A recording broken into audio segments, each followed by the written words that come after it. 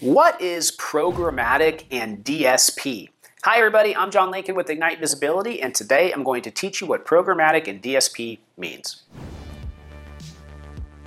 Before we get started, make sure to subscribe and click the notification bell so that you can get more videos like this in the future. So programmatic and DSP, this is a type of programmatic advertising using DSP, obviously, which stands for Demand Side Platform. Now, according to Taboola, Taboola's a DSP inside of programmatic advertising. A Demand Side Platform, or a DSP, it's a type of software that advertisers use to automate the process of buying ad inventory from publishers. So programmatic advertising is really just a way to do advertising using a program. And then DSP stands for Demand Side Platform. And using this Demand Side Platform, you can run ads. Taboola, Outbrain, Steelhouse, Mountain, these are examples of networks. In addition to that, Amazon has a DSP as well. So where does this fit into the overall advertising equation? Well, generally, after people have gone through search, after they've gone through paid social, a lot of times they will be looking to do more upper funnel DSP or programmatic based ads. Also, in some cases, for specific types of businesses, they can be a good place to start.